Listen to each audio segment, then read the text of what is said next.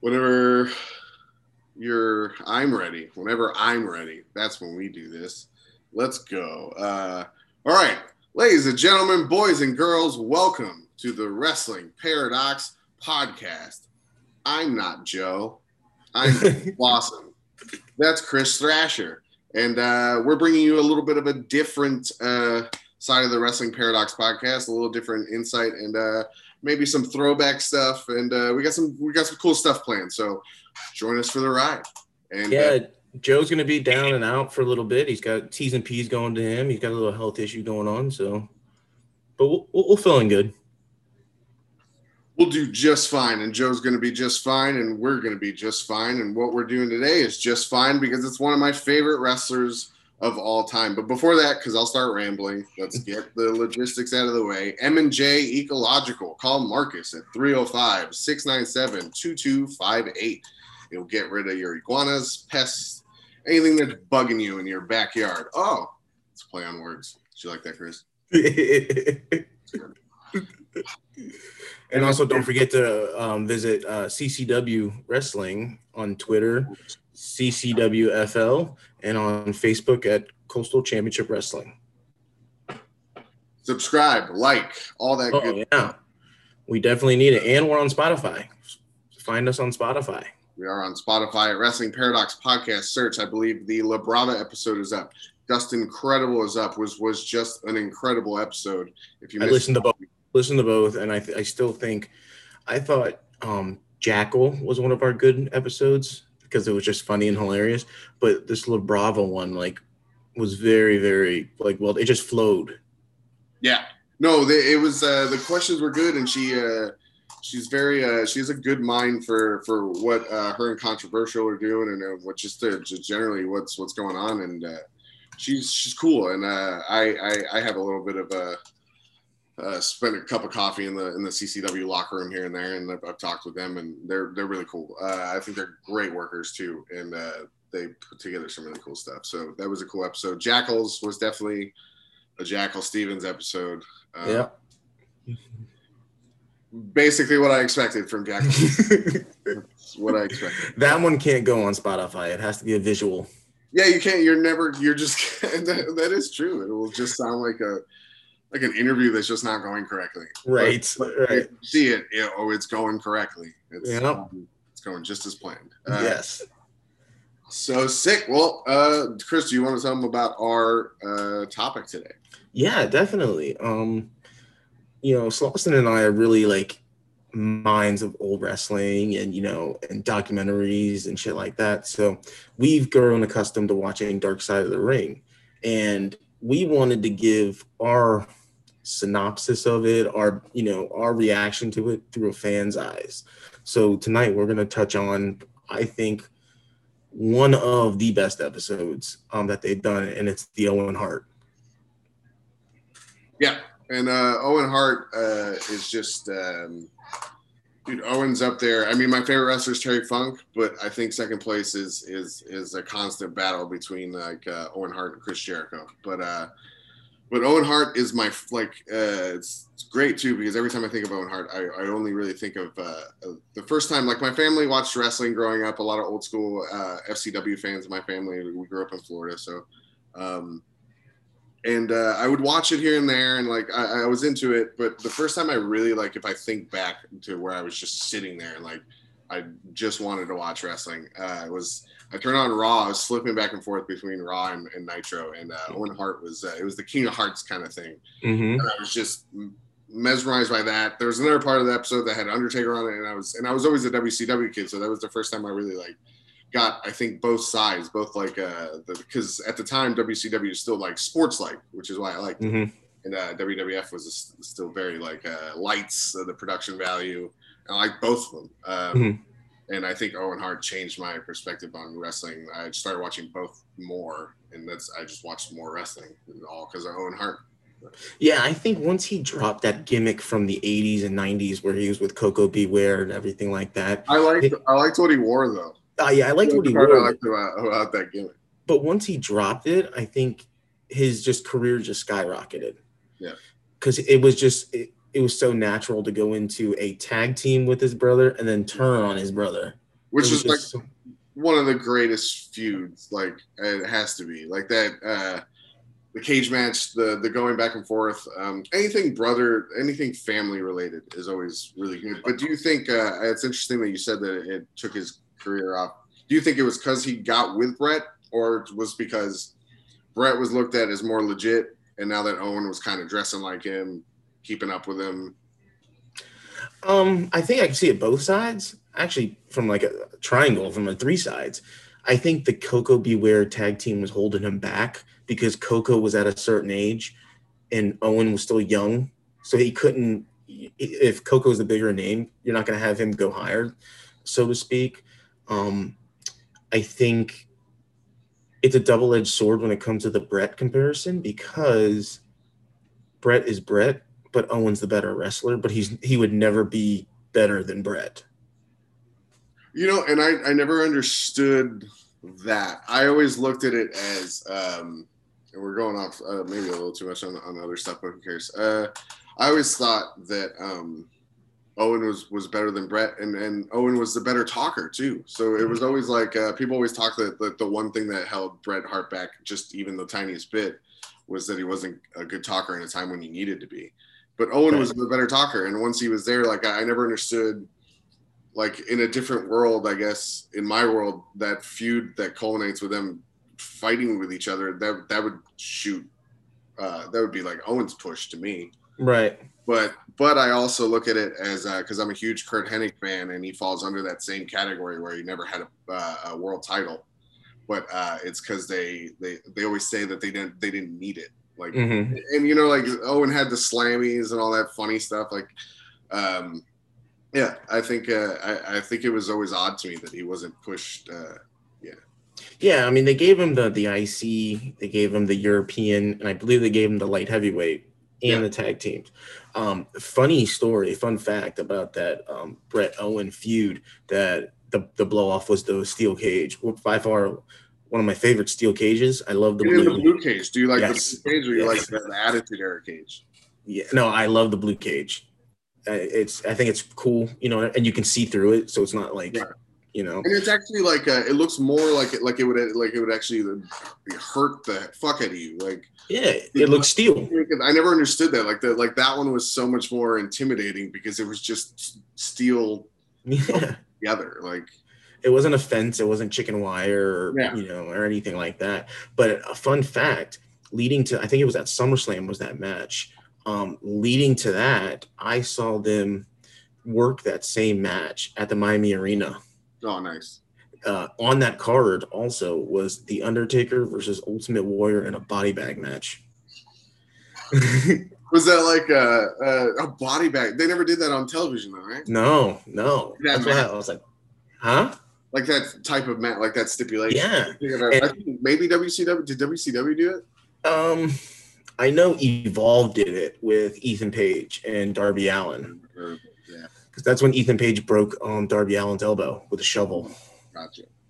So, but yeah, that was a little fun fact. But the body bag match back then, what's different now, I guess, have you ever seen, is nowadays you have to pin the opponent, then put them in the body bag. That's, you know, like but back then it was, you had to go into the body bag first. You had to put a struggling man into a body bag and stuff. Yeah. You know, so like that I was like, what? Yeah, that's like ambulance matches or stretcher. Stretcher matches, anything on a pole match, like. And you know, you were talking about cages and everything like that. Did you watch Blood and Guts last week? No, I was at CC3 training. That's right. Well, if you saw highlights of it, their cage was almost like a traditional War Games cage. It wasn't fastened at the ring. So it would shake away from the ring. So you had like Ortiz get thrown into the cage and he fell to the floor. Right. And Sammy got stuck in between the apron and so it was like an old style 80s. Yeah, like War Games. Yeah, traditional War Games. Yep. Which I always thought was great. Like I was telling that joke. I think even to Joe the other day. We were joking about like I was quoting the anything can happen in the World Wrestling Federation. I was like, why would he say that? It's so not like it was clearly not true. Like WCW had pay-per-views with 3 rings, 2 rings. Like anything can happen in WCW, not here. I know what's gonna happen here. That big guy's gonna sit on that guy, and there we are. So yeah. So all right, well, let's get back to topic here. We started rambling off. You and I will get together and we'll ramble about just random stuff. So Owen Hart started, in the Hart family, trained under Stu Hart in the dungeon. Now let's go back to the dungeon. Let's just think about all the wrestlers and all the talent that's come out of there. Yeah. Like that is a performance center dojo before it was even a thing. Yeah, they were ahead of their time. Stu Hart had a vision. You know what I think is the really like the obvious strong suit, but it's just I don't know. I think those guys came out because you mentioned the names. Like I believe Benoit went through there for a second. Jericho, Lance Storm. Did Lance Storm go? Lance Storm went through there. And somebody else that Jericho just saved went through there. British Bulldog went through there. Yeah. Jim the Anvil Neidhart. Basically all the daughters' husbands went through there. Yeah. Yeah. Dude, the thing is with that is the dungeon always fascinates me because you had Stu Hart that was just like a grappler. So like he was just the famous things you hear of them getting stretched and all those guys, the people we just listed can work technical matches, have had obvious like great classic matches. Everybody on that list has had one greatest match of all time at some point. So, but the thing that always is like, where did those personalities, because all those guys were also like talkers. They weren't like just silent guys. They were in main storylines and they could carry a scene, so to speak, like whether in pre-tapes or carry the story in a match. Did Stu Hart do that? Was Stu Hart like this super animated? Like, I mean, no, he was almost like the Canadian version of like Vern Gagne. Yeah. It's always cool to me that like these guys were so animated and they trained there and then they just learned it on like they learned their own. It's weird. And you want to know what's upsetting is like the one that had the most charisma had the most out of ring problems, and that was Jim the Anvil Neidhart. Yeah. I mean, if he can just like wrestled in his demons, so to speak, I think he would have gone further in the WWE.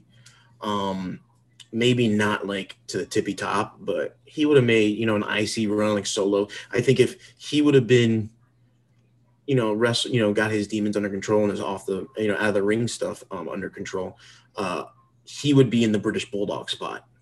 Oh, for sure. I also think British Bulldog got like, cause like you look at the Hearts as you see it, like the Hearts on television in WWF, because there's a bunch more, but all of them had to, do the Hart thing, but British Bulldog obviously didn't have to because he was English and he wasn't really part of, like, he married in. But the Anvil, I felt like that was something that they should have did for him. Like, I feel like the Anvil was just like the, it's like you have like how they have, say, tag teams. Like there's always a Marty Jannetty, there's always a Shawn Michaels, which is like usually the analogy. And like a threesome, there's always like one really serious one, Brett, and then there's always like one like legit like wild card, but he can get stuff done, right? And then there's this guy, oh yeah, he's there too. And I was just like, I felt like that pigeonholed him into that only because he had to do that gimmick. I think his, like what you said, like his charisma would have been in a time where they were giving people just like random crazy gimmicks. I feel like he could have made like one of those work for him. I mean, I don't know about Mantar. I don't think anybody can make Mantar. I don't think if you actually somehow genetically made a Mantar and got people to like and got it trained and like got it to go out there. I think people would still be like, this makes me uncomfortable. I don't want this. So moving on a little bit. I want to talk about, like, what do you think Owens? You said you spoke on that Brett and Owen was the biggest feud. That was his best feud. What do you think Owen's best run was? Oh, because it's gotta be a tag one, right? Because that was when he was like at the height. They were on all the big shows, and that gimmick was really over with him and Yoko, and Mm-hmm. I love that. That was really good. That was definitely because like if you look at runs, like you have to think title runs, and there's not really like I think his tag run was the most memorable. But then, if you also remember, he had the tag belts, and he also had, or was it the IC title or the European title at the Yeah, same yeah, yeah. time? So they were kind of There's a like, there's a part in a '97 Raw episode where he's coming out and he has the European belt and the IC and like he comes out with the tag belts and he's got all the slammies and he's yeah, sitting on the ramp and they cut to him at the perfect time and the camera's right next to him and he looks over and he goes, "We're winners!" And it just made me pop every time. I love Owen's like simple like phrases like he would just yell. It's so good. yeah. Also, I know we're jumping around, but this episode really, what I like about Dark Side of the Ring is it goes in depth, and it goes in depth past just the wrestler. It goes into the person's life. Um, they did it with Brian Pillman last week on he could live the gimmick, but outside of it, he's a real person. And even though he had, committed adultery, and everything like that, and he had all those kids, he still loved the kids. Everything what he did was for the kids. And Owen was like, this happened 30 years ago, and Owen was the same way. Yeah. Owen put his kid first before anything. Ultimately, this could have been the demise. That's what they were talking about on this episode. That he was looking to spend more time, at home and everything like that. But that was a true testament to the character of Owen Hart. Yeah, yeah, and he was one of those guys that can like step away from it and be in a different like he doesn't always have to be Owen Hart. He just like even if he is Owen Hart, but he's not the King of Hearts like at home, which was always refreshing here. All my I feel like all the guys that I really like gravitated to or later in life that I started like watching over again like as a student is guys like that were able to just like be quirky and funny, but like they were like just be normal, you know? Mm-hmm. Yeah, like I mean, they're human beings. That's all they Right. are. They play a character on TV, but at home they're totally different. And I think I always say that. It's my motto. I say this on the show all the time: is wrestling is in. I don't know. Say it again. We'll cut. We'll cut. I said, like I say every week on the show, wrestling is an escape from reality. Yeah, basically, it's no, that's the perfect way to look at it. It's like any form of entertainment, but and like I said earlier, like why I liked it was like it's like sport, but it's also creative, and it's just it's a different way to look at things. It's fun, you know. Mm-hmm. Yeah.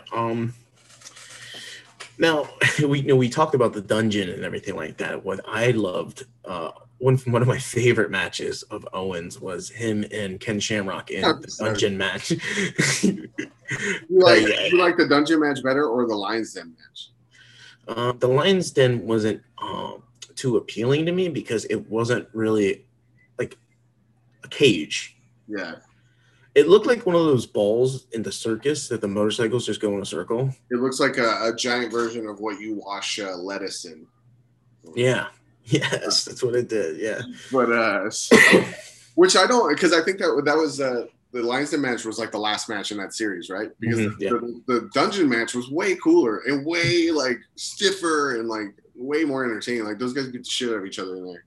And I always thought it was weird. I felt like that should have been the last. That should have been the last. Mm-hmm. That should have been the go home. Yeah. Yeah. I mean, I think the Pigpen match was better than the Lions Den match. Like, They had a couple of them too. I forget Ken Shamrock with Dan Severn and Triple H does a run. It's a super weird match. yeah. And all those. I feel like they didn't know what they had. But I've also listened to a bunch of stories that they were some of those guys were kind of difficult to deal with, so that may have played into it as well. Not Owen and Ken. I think Owen and Ken were like the most easy to deal with as far as like talent relations than the other guys. But yeah, I think that's what made that because it seemed like they wanted to do this really go all in with the storyline, it was like not pulled off right. I don't know. It was not like how they usually do things. Which Right. is why I feel like that storyline, him and Ken Shamrock, is really good, and it's when he doesn't have like really belts or anything. It's just them kind of hating each other, and it was like part of the Attitude Era, so you saw Owen get kind of grittier, which was really good. Which I feel like he played that well. I think he would have like really. I've never actually thought about this. I just thought about this right now. He never went through the Ruthless Aggression era, but I feel like where his character was going was really like funny, but like mean, but like edgy, and like I feel like that would have really been like the peak of Owen is a Ruthless Aggression angle. And it's funny you say that because I said that Friday after watching the Brian Pillman episode. Oh, yep. I go, what happens if he didn't pass away? Granted, I compared him to The Rock. I said, would The Rock have gotten to his spot? Or would it have been Brett and Pillman? Because Pillman was in the Hart Foundation. He could have turned on Brett. Right. It could have been Brett and Pillman. Maybe Sean not get as big as he got. It's a lot of what ifs. It's the same thing with Brett. With Owen, you don't know what you could have gotten and all the dream matches you could have gotten. You look at that era, and like there's a lot of amazing careers that were cut short, not because of injuries, but because of like circumstantial shit.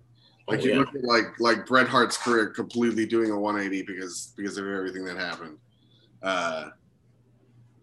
Because of that, Davey Boy. Because Goldberg kicked his fucking head into this. Goldberg ruins his life. Yeah. And yeah, but other guys too, like Sean because of the back thing. Mm-hmm.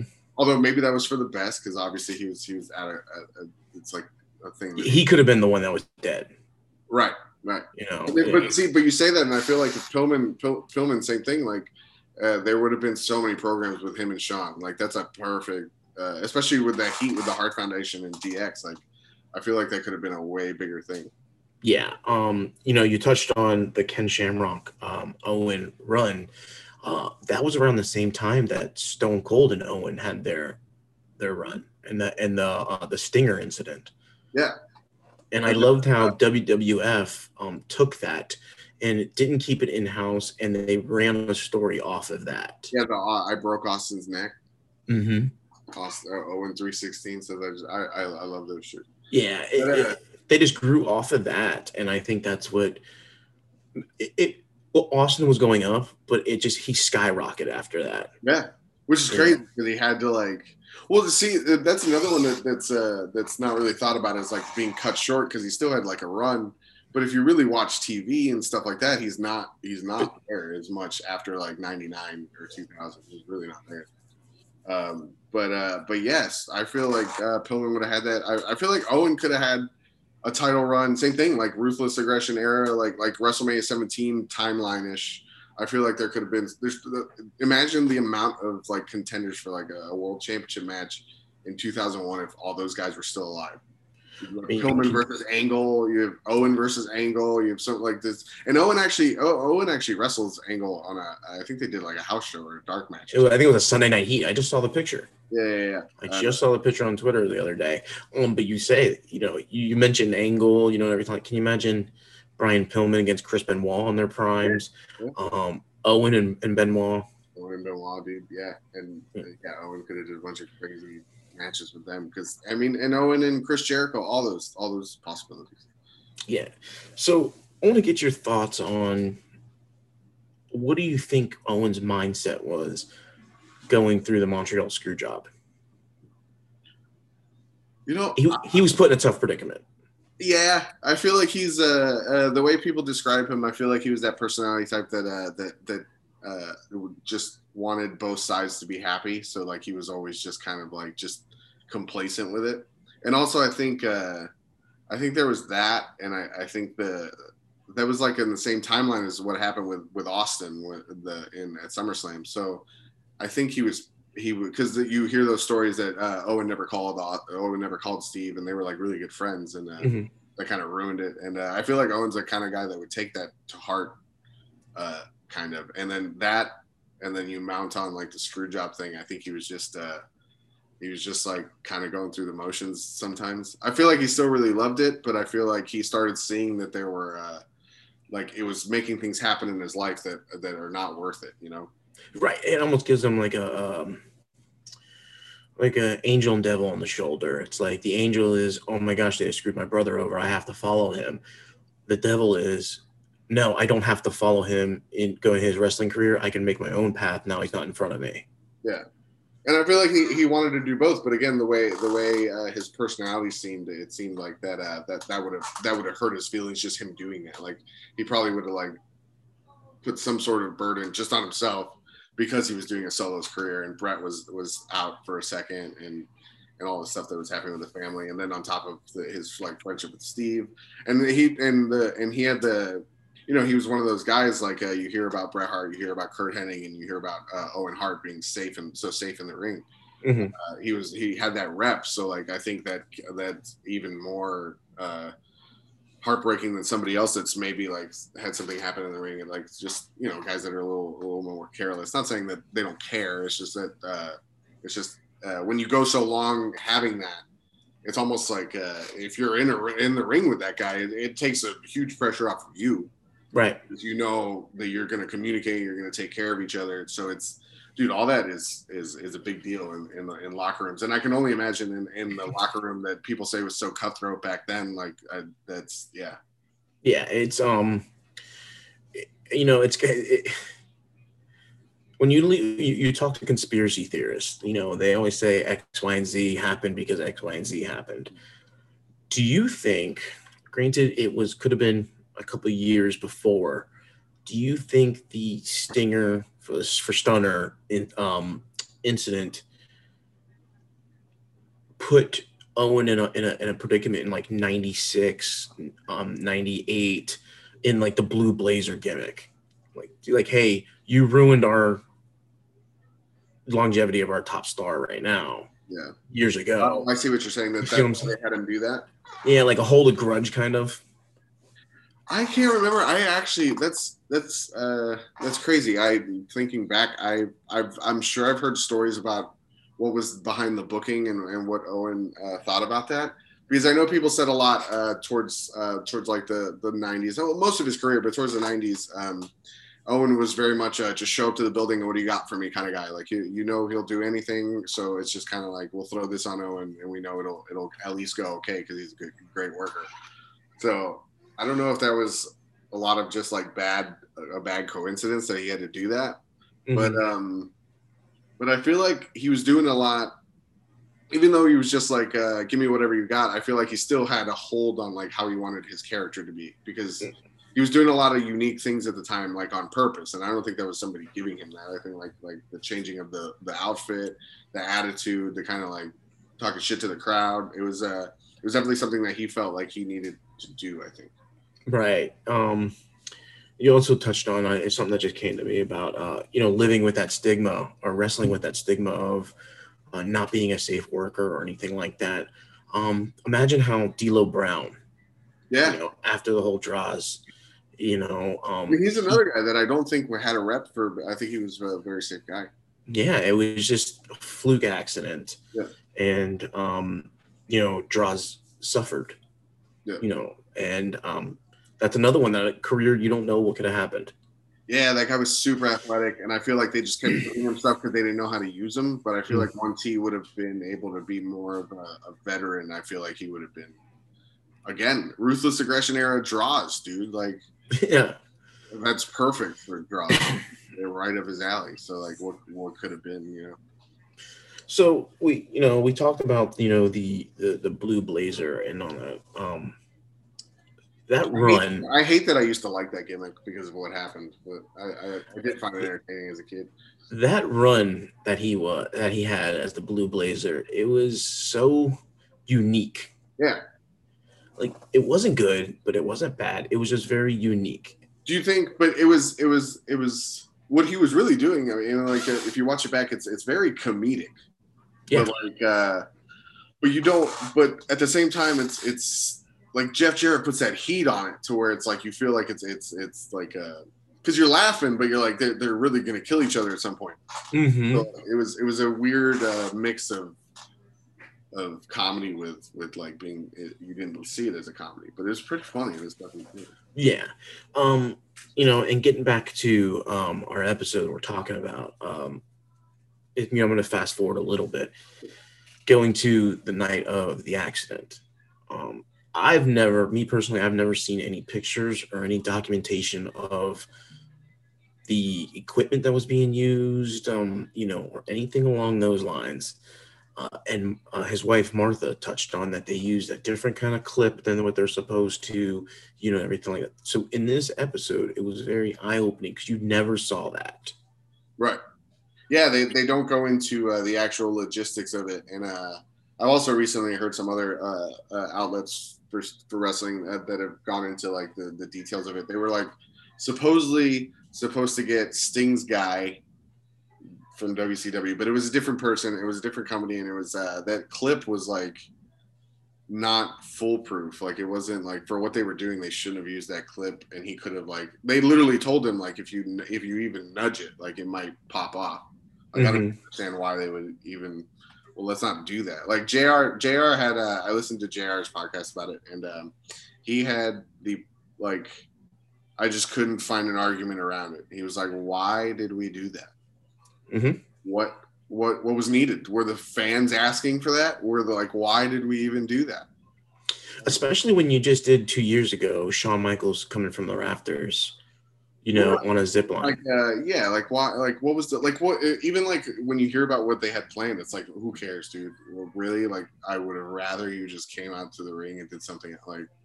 Yeah, JR was just like underneath the ring. Yeah. Yeah, they do the underneath the ring all the time.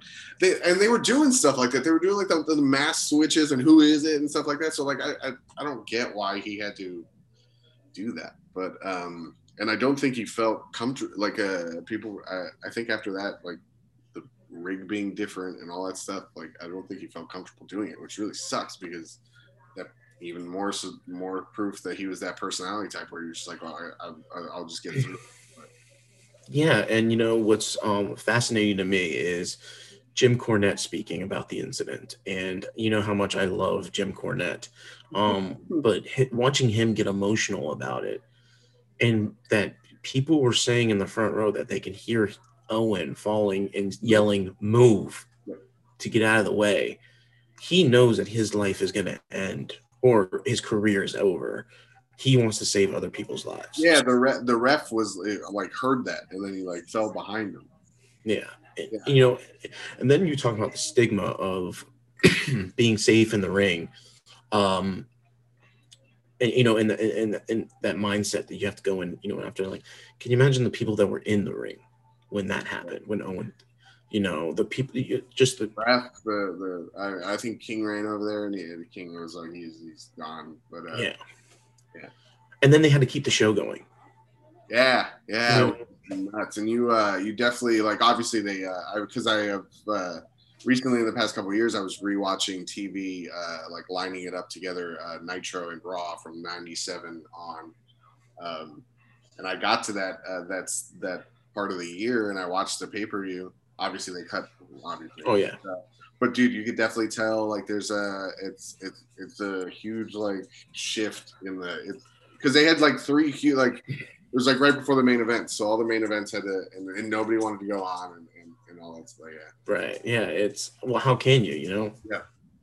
It's but oh sorry, I had a sore little frog in the throat there. And it's the family atmosphere after that has to be it's not there. Like the mentality of with the way Martha picked up everything and the way she's portrayed in this episode was kind of weird and off-putting to me. She was like portrayed as like the snobby bitch. Right. Like she was like, wrestling ruined it ruined her life. Yeah, it did. Like, and that's like another thing like I was talking about is you never got her side of the incident. And when she started pulling out documents and the pictures and everything like that, it was almost like breaking the fourth wall down. Yeah. And you just didn't see that. And you can see from the stories from the WWF standpoint and then her standpoint, how they just didn't line up. Right. No, they were trying to, and it's funny that we were debating on talking about Brian Pillman as well, and we brought it up a couple times, but we will have that episode for you guys. But it's almost like the same thing because you went through the same thing where they put his wife on TV, and she was also part of sketches. Like it's always, I've always cringed at moments like that. Like I never, even as a kid, I felt bad that wives or like sisters or anything like that, if it's a shoot, like if it was just a cast thing, but I'm talking about like families being brought in, because it is a very different environment, and it is a very it's a production environment, so they want to get the best out of what they can get, and it's very it becomes a very selfish environment, which sucks. Like, and I think that speaks to the point you're trying to make, is how they painted her to be like, oh, why is she so mad? Like, she should be like, right, 100%. Yeah. You know, and you were talking about the Brian Pillman and his wife's interview and everything like that. And, you know, there's always the saying in wrestling, what is it? Shoot the work, don't work to shoot. Yeah. That was a real shoot emotion that his wife was given. And it was just a day after, you know, her husband died. And you talk about I know we're going to talk, we're going to jump ahead where this is a snippet of the Brian Pillman episode, but Vince asked her, is there any questions you want me to stay away from? And she said, don't talk about drugs. And it's the first question that he asked. Yeah. You know, and again, that shows you the selfish side of it, because he wants that reaction, and he also, that was always like a two-edged sword or double-edged sword back in those days, because the news was so ready to jump on wrestling for any little thing like that. So like he was trying to just go like, dude, this is not, we didn't give him, like, I get why he was doing it. Mm-hmm. There's always other ways to do it. And I feel like for what, dude? For wrestling fans to remember that? Like, why do I need to remember that? Right. The same thing with Owen, dude. Like, why? Like, it's been 20 years. I don't need that. I have plenty of great wrestling memories. I don't go, oh, I remember when Brian Pillman's fucking poor wife was interviewed. Or like when Owen, my favorite wrestler, like, yeah. Why do I need that? Why, like, it's so, like, why go that? Dude, there's no need for that. Yeah, and with Martha, I think it's she's just not misunderstood. She's just not understood because of the fact that she's going up against a conglomerate. She's going up against a billionaire, you know, and she can have all the evidence in the world, and she's not going to win anything. Yeah, and I love how her son and herself, they're so pulled back from the wrestling world. Yeah. You know, I mean, a lot of that family now for obvious reasons, but yeah, it's I mean, I like that, because for her, like, I feel like if her kid wanted to like try wrestling shit, that would just absolutely ruin like because you hear stories about like Stu Hart's wife, like Helen Hart, right? Yeah. That she never liked wrestling. No. Imagine having all of your kids and like, dude, look at this like Kennedy-esque family of wrestlers. It's just like, dude, like, to be in that situation sucks. Like, I mean, who had the worst luck when it comes to wrestling family and deaths? Von Erichs or the Harts? The Von Erichs will win that one. Yeah. I mean, but it's close. It's damn near close. You know, I think, was it Bruce Hart passed away at a fairly young age. Owen, Jim, Davey Boy, you know, just that whole, and Brett's not all there. You know, I'm not saying he's dead, but he's not all there. Do you think that's because that's Goldberg induced, or is that?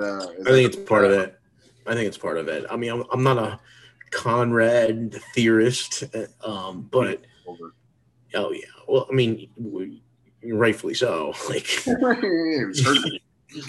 I mean, he's making money to hurt people.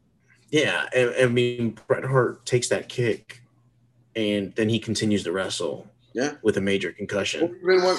Or even ruthless aggression, Bret Hart, dude. You imagine a rested, like, all right, I need one last run in me, Bret Hart in the like 2000 WrestleMania 17. Or again, could have been like, it's already looked at as the best one, but it could have been a fucking. You ready for this one? Ready for this one?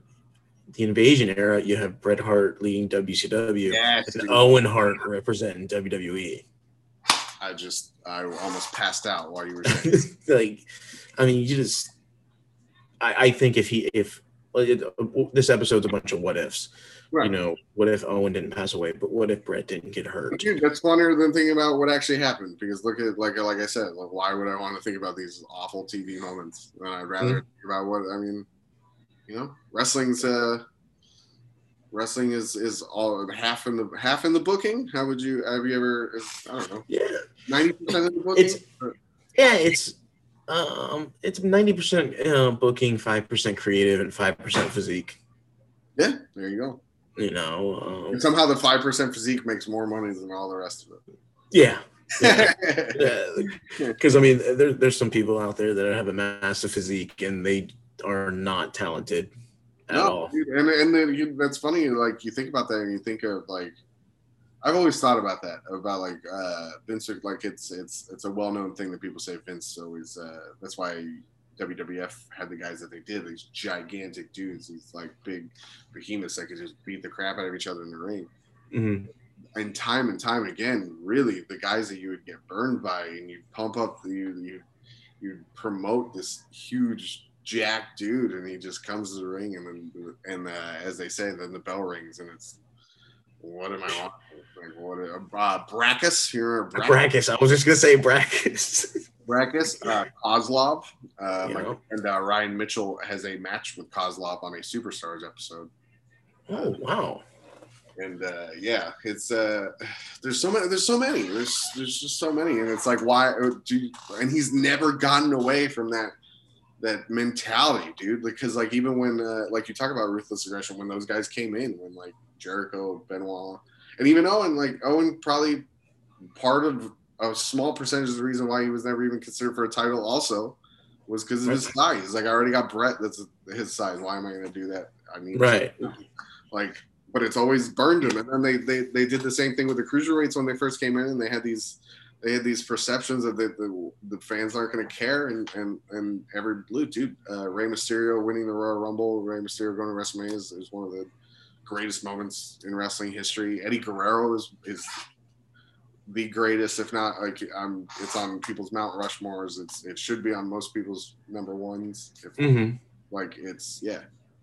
It's, you know, and Chris Benoit, we're not allowed to talk about redacted, but he's also the small guy that just tore it up. Chris Jericho. I'll give you a couple more names so you forget about the fact that I just said Chris Benoit. All the cruiserweights, Hoovy, Psychosis, guys like that. Even now, Ray Phoenix. I mean, guys that size now get their due. Obviously, they're very well deserved respect for what they do. But and not just on TV. I mean, we got some of the indie guys, you know, like Jake Patrick, Sebastian Gage, Will Austin. I was just going to touch on Will Austin. You know, I don't think the size mattered too much when it came to the WCW invasion, because the first WCW match when the bell rang, that was the end of WCW. Oh yeah, you knew they weren't going to get. I mean, they had to for obvious reasons. So like, it wasn't always one of. It was a very predictable angle. Mm-hmm. I think in the way they did it with like making WWF guys go kind of mix it up was helpful. But again, I think people would look back on it a lot more fondly if a lot more names that we mentioned were still around. All right, so wrapping up the show, give me your reaction and overall rating of this episode of the Owen Hart Dark Side of the Ring. We got 1 to 10. What are we doing? You can do a number scale and a quick overview of what you thought of the show. I think I'll do 1 out of 5. I'm going to give it the top rating anyway.